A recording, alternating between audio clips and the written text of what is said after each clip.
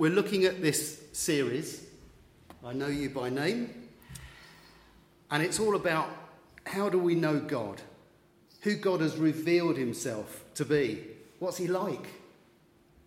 In the Old Testament, God gradually revealed himself to his friends, and often he would use a name like Jehovah Jireh, which is the name we're going to look at today, the Lord Provider. El Shaddai, I am the Lord God Almighty, etc., etc. There's loads and loads of different names. But it's really important how God actually introduces himself, because it kind of provides us with truths about his character and his intentions towards us. And this series is hopefully going to help to raise our faith levels for who he is and what he will do for us. So, hopefully this works. Oh no, I always do that. Point it at the screen. You've got to point it over here. Yeah, okay. So the names so far. So this is a bit of a... Can anybody remember the first one we did? Apart from Aid. Thank you. There we go. Jehovah Nissi, Aid. That was the banner. Oh, I meant to say... I did. Never mind. Well, Pete doesn't make you holy, although he's a lovely bloke. God makes you holy, of course. So, yeah, Mekadishkem. Next one after that was? No. I'm glad we bought this test.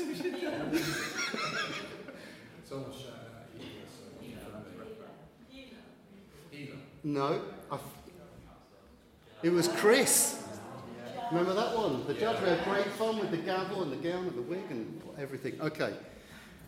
The next one after that was, give you a clue, it was Aid. Yes, exactly.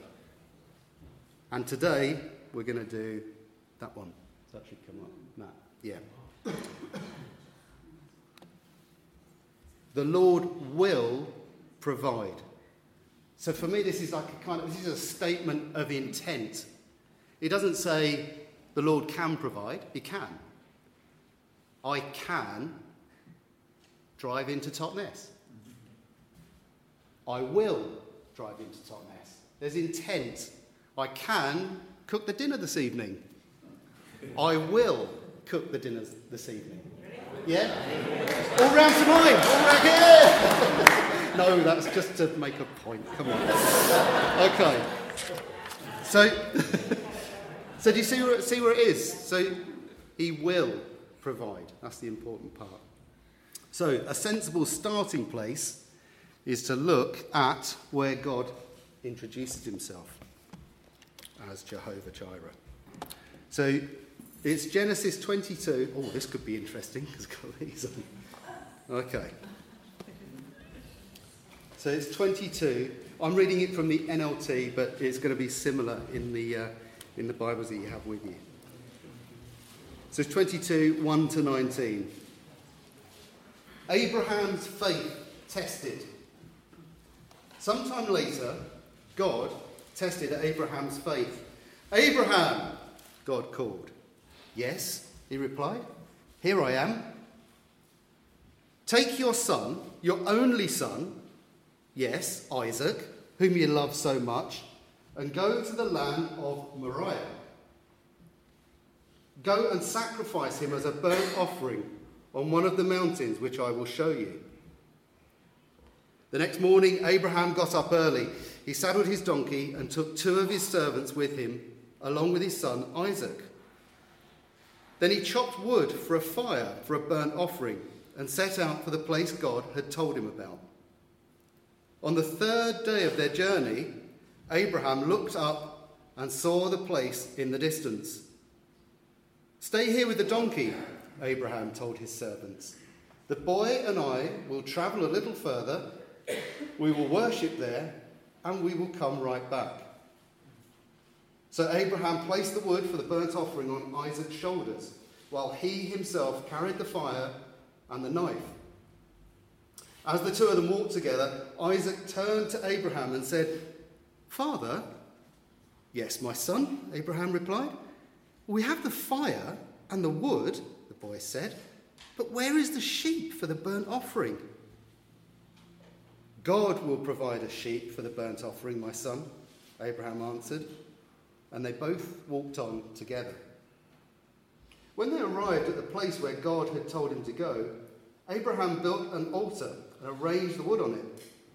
Then he tied his son, Isaac, and laid him on the altar on top of the wood. And Abraham picked up the knife to kill his son as a sacrifice. At that moment, the angel of the Lord called to him from heaven, "Abraham, Abraham!" "Yes," Abraham replied, "here I am." "Don't lay a hand on the boy," the angel said. "Do not hurt him in any way, for I know that you truly fear God.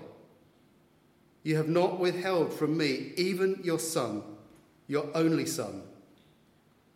Then Abraham looked up and saw a ram caught by its horns in the thicket. So he took the ram and sacrificed it as a burnt offering in place of his son. Abraham named the place Yahweh Jireh, which means the Lord will provide. To this day, people still use that name as a proverb. On the mountain of the Lord, it will be provided. Then the angel of the Lord called again to Abraham from heaven.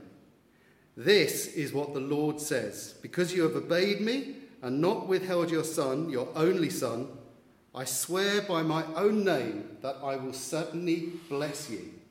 I will multiply your descendants beyond number, like the stars in the sky and the sand on the seashore.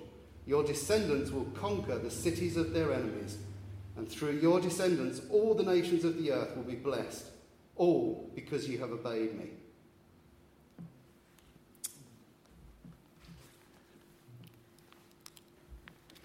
So it's a bit of a story, that.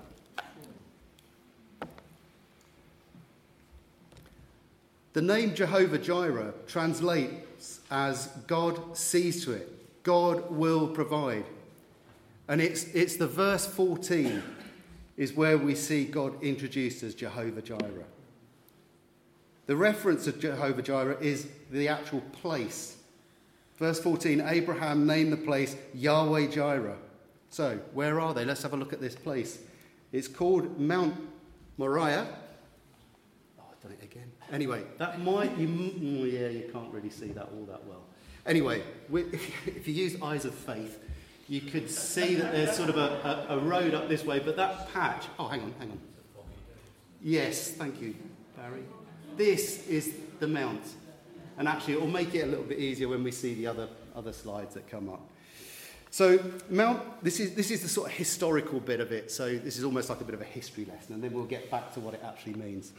So, Mount Moriah in Old City Jerusalem is the site of numerous biblical acts of faith. This is a profoundly sacred area to Christians, Jews, and Muslims. Sitting at the top of Mount Moriah today is the Temple Mount, and it's a 37-acre area of land where the Jewish temple once stood. Several important holy sites are there now. And this is where this act takes place. This is the Mount Moriah is where Abraham had taken his son to offer. Okay. Still slightly difficult to see. So, about 1,000 years later, at this very location, King David bought the threshing floor of Araunah the Jebusite and built an altar to the Lord so that a plague may be held back from the people. And that's in 2 Samuel. Oh, we can sort of see that one. Okay, so this is a little bit easier. That's the mount up here, and there's the valley that runs along here, Kidron Valley. So there's a few people. Actually, Chris, Fiona, you've been to the Holy Lands. Have you been? Yeah. So it really strikes you when you can visibly see the place that this actually took place, like all those thousands of years ago. And it's the truth. This is the truth. Okay, so this is the modern day layout. After David's death, his son, King Solomon, built a glorious temple on the same site. And Solomon's temple lasted for over 400 years until it was destroyed by King Nebuchadnezzar. And then 70 years later, the temple was rebuilt on the same site by Jews who returned to Jerusalem following their Babylon captivity. And then King Herod made a significant addition to the structure, and that became known as Herod's temple. And it's that temple that Jesus turned over the tables, that it's in John 2:15. And then AD 70, the Roman armies led by Titus, son of Emperor Vespasian, once again destroyed the temple. That's the history lesson. Anybody know where that is? Yeah, absolutely. So this is all that remains in present day of the Temple Mount. And this is called the Western Wall or the Wailing Wall. And it has been a destination and a site of prayer for Jews for many centuries. Okay, so that's that bit done, the history bit. So Jehovah Jireh, the God who will provide. I believe that God wants us to look at this passage from different viewpoints, through different eyes. So we're going to look at it through 4 views, 4 different perspectives. Okay, perspectives. So we're first going to look at it through the eyes of Abraham. Then we're going to have a look at it through the eyes of Isaac, through the eyes of God, and then we'll have a look at it through our eyes and see where we come out. Okay, so through the eyes of Abraham. So this passage shows us how Abraham responds in the face of a very personal struggle. To refresh our memory, God called Abraham to come out of his forefathers' land and gave him a promise that he will make his descendants a great nation. So God singled Abraham out. After waiting for 25 years and at the age of 100, a miracle happens. Sarah, his wife, conceived and gave birth to Isaac. God's promise was fulfilled, a promised son at last. So Isaac was arguably a miracle, such a blessing, such evidence of God fulfilling his promises. And for me, this shouts of faith. Through the provision of our son for Abraham and Sarah, their faith would have been sky high. And it's that very faith that is tested when God makes that most gut-wrenching request of Abraham. Take your son, yes, Isaac, who you love so much. Go into the land of Moriah. Go and sacrifice him as a burnt offering to on one of the mountains, which I will show you. So how do you think Abraham would have felt? God knew Abraham intimately. He knew how Abraham had the faith to deal with this situation. In the very same way that God knows what we can take, what each and every one of us here, what we can take. The God I know is there on hand to guide us through situations on our own that we might struggle with. You see, Abraham was chosen by God too, Genesis 12 verse 3. I will bless those who bless you and curse those who treat you with contempt. All the families on earth will be blessed through you. So he's saying that to Abraham. You see, I think much of Abraham's story is centered around the way that God wants to bless all the families on earth with the gift of faith. Because without faith, where would we be? It's fundamental to our understanding of our relationship with the God of love. If we don't have faith, where are we?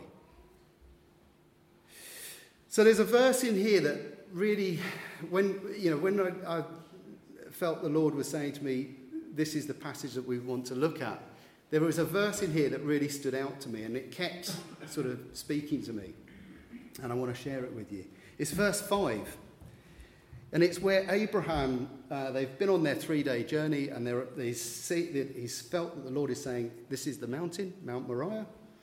And he says this to the servants that are with him. Stay here with the donkey, Abraham told the servants.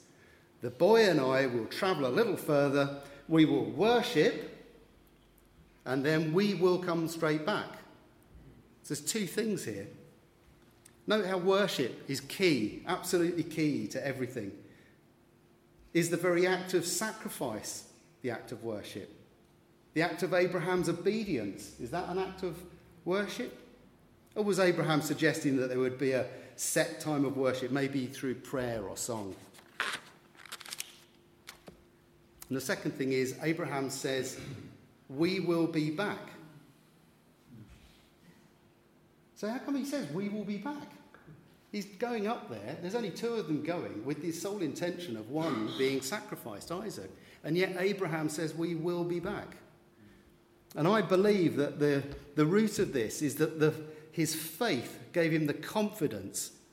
His faith up here will give him such confidence to know that God would provide, even when the situation seemed so dire. I believe it was Abraham's faith in God to provide that bolstered him with the confidence to be able to say to them, we will be back. So that's the story from the perspective of Abraham. And he's the one that has a really clear vision of what's going on. He has an active role.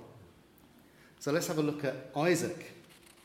So I'm not so sure that he has an active role in this. He's got quite a different view. So let's look at this through the eyes of Isaac. I like to think of Isaac as almost an innocent bystander in all of this, because he's probably not got too much clue of what's going on. Father, yes, my son, Abraham replied. We have the fire and the wood, but where is the sheep for the offering? God will provide the sheep for the burnt offering, my son, Abraham answered, and they both walked on together. What must he have thought when they reached the summit of the mount and his father ties him up and puts him on the wood, prepared for the fire, draws out his knife and goes to sacrifice him? Would he have had full trust in his father? He might not have seen the knife. He may have simply thought this was symbolic. Was he really going to be sacrificed? I believe that God provides for us even when we're unaware of what's going on around us. He knows our needs before we know them ourselves. I think we can all sort of, if you like, know times in our life when things might not have been going quite so great, and yet God was on us. I know for a fact for myself, there have been plenty of times that I could say, oh, when I look back now, God must have been looking after me. He must have been providing for me. There was a particular time when I was about, I think it was probably about 13 or 14, and growing up in East London, Essex borders, in Redbridge. Big up there, Redbridge, massive. Thank you. So 13, 14-year-old Matt, on his, I think I had a grifter then, but we used to ride out. There was a gang of sort of 5 or 6 of us. We used to ride around the same 2 blocks, as he did. And we felt like it was the massive world. And we might even go down to Redbridge Roundabout and play around the subways and all the rest of it. Anyway, so one time, and I hasten to add, please don't judge me on this, because it is not particularly nice, but we used to go down to Redbridge Underground Station, and this is in the days when smoking was really pretty much everybody smoked, and you'd have people smoking on the tube. This is before the ban of smoking on tubes. So we used to go down to the tube station and pick up. Why am I sharing this anyway? It's to illustrate the point. We used to pick up fag butts. So often people would be smoking, quickly light one, and there could be some quite long ones that people have stubbed out quickly and then jumped on a train. And we used to go down, pick them up, and then you get 4 or 5 of them, whiz back to an alleyway by Castleview Gardens, and we try and roll, with a bit of tobacco in, and then say, oh, brilliant, yeah, the fag, great. And it was all a bit naughty. And we were there one summertime on the fag run, and one of my mates started playing with matches. Oh dear, this is you can see where this is going. So somebody doing that thing where you hold the match on the top and then flick it and it lights and goes, oh yeah, brilliant. And it landed in some dry grass in this alleyway. And before you knew it, I think if I remember rightly, we sort of thought, oh, that's quite crazy. And then it suddenly just got out of control. As opposed to just thinking, it's hit the grass, stamp it out. We left it for a second or two, and then it was out of control.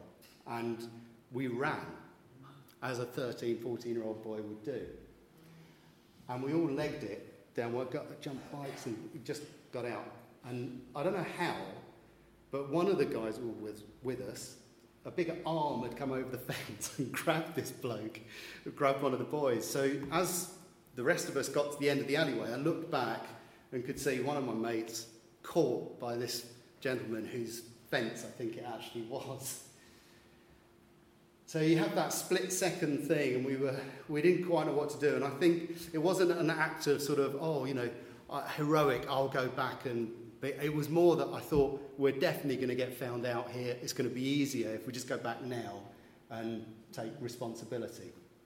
So anyway, we did go back, and this fire was going by now. So went back, and then the police arrived, and the fire engine arrived, and they put the fire out, and it wasn't too bad, I think. I like to think anyway. But by then, there were probably 2 or 3 police cars and the fire engine, and the police got hold of 2 or 3 of us, was put in the back of a car, one in one car, one in another car, one in another. And we're like, oh, this is not good. So I'm sitting in the back of what used to be called a jam sandwich, those Rovers that were police cars. So I'm sitting in the back, and I could just see in the wing mirror of the side of it, I was sitting there thinking, oh no, this is going to be really bad. And I could clock in the wing mirror, my dad, coming home from work, just wandering down the street. I was like, oh yeah, there's a bit of something going on here. And I was thinking, oh no, this is horrendous. So my dad's walking past, and he looks in the car, and I could see the shock on his face, thinking. So it was absolutely brilliant. He went, I could see him chatting, and I think I could just about hear. And my dad always used to like to elevate people. So I'm pretty sure he called this regular Bobby, chief superintendent, or something like, he'd really sort of, and somehow he managed to say to them that he would take this matter in hand. I don't know how, it's the Lord. But they opened the door, he got me out, he got Mark Cohen, good Jewish boy, who was the other one in the other car, who later was actually a policeman and worked his way up Ilford Nick. But he got hold of my hand, got me out of the car, and he said, right, you with me. And he said, I'll take care of this. And we walked, and he had Mark with him as well. And he walked us off. I don't know how he managed to do it, to say that we wouldn't get into more trouble. I still to this day. So we walked up, he said to Mark, right, there's your house, go home. And he walked up the street with me. He said absolutely nothing. We got home to the door, and all he said to me was, don't tell your mother. I didn't know the Lord then. I was ignorant. But he was looking after me that day. Because that situation could have ended extremely badly for me. That could have been a life-changing moment.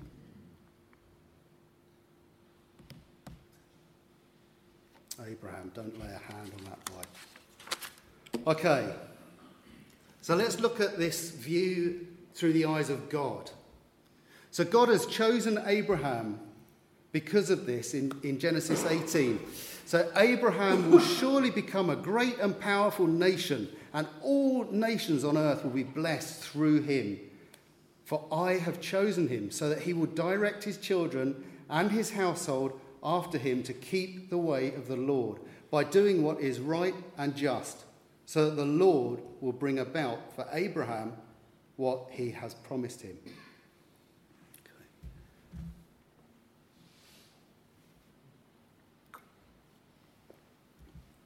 Almost managed to do it without shaking.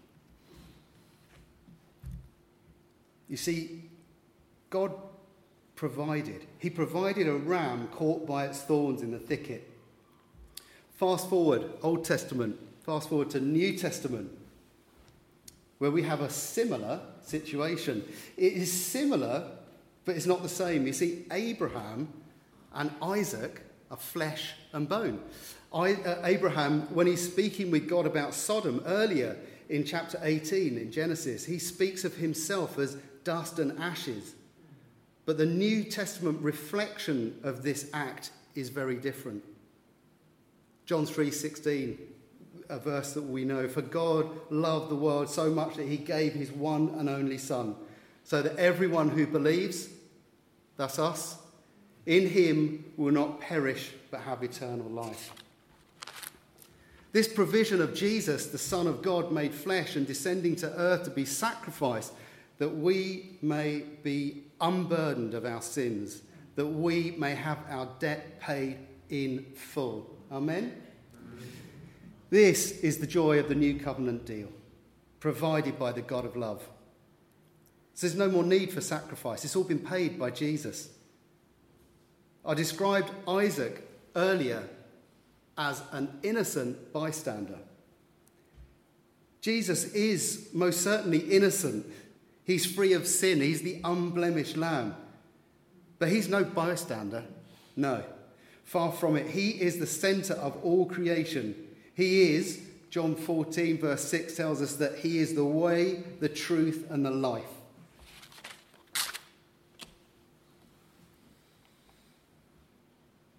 I thought this was nice. The Lord will see us through in the way of holiness if we are only willing to be thorough in it and dare to follow wheresoever he leads the way. If we dare. Okay. So this is probably, I think this is the bit for me that speaks. So trying to look at it through our eyes. Let's look at this section of scripture through our eyes. When we think of provision, it's quite almost like a knee-jerk reaction to think of, or for me anyway, of material things. So, you might pull up, or I say you, I might pull up, the lights and there'd be a lovely Porsche next to you. And you'd find yourself for a second just thinking, oh, that's a nice colour actually, yeah, and I'd probably get it in the red leather, I think would be something, yeah. I'm a human, I'm weak. All right, and then I might think, hey, come on, get back with the program. But there might be valid prayer requests, okay?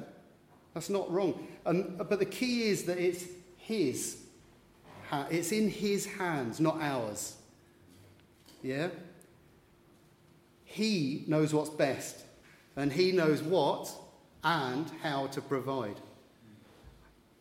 I believe that God wants to bless us through faith. Just look at the faith of Abraham, and I think it's faith that is key to this part of the scripture. You may want to have a Holy Spirit raising of your faith levels like Abraham. You may want to ask the Lord for provision in a physical way, job, bills, relationship, moving house, anything. The Lord wants to provide for you. You may simply want to come and give thanks for the way that the Lord has provided for you and the way that you've witnessed it in your life. So shall we worship? Shall we pray? And just enjoy the presence of the Lord.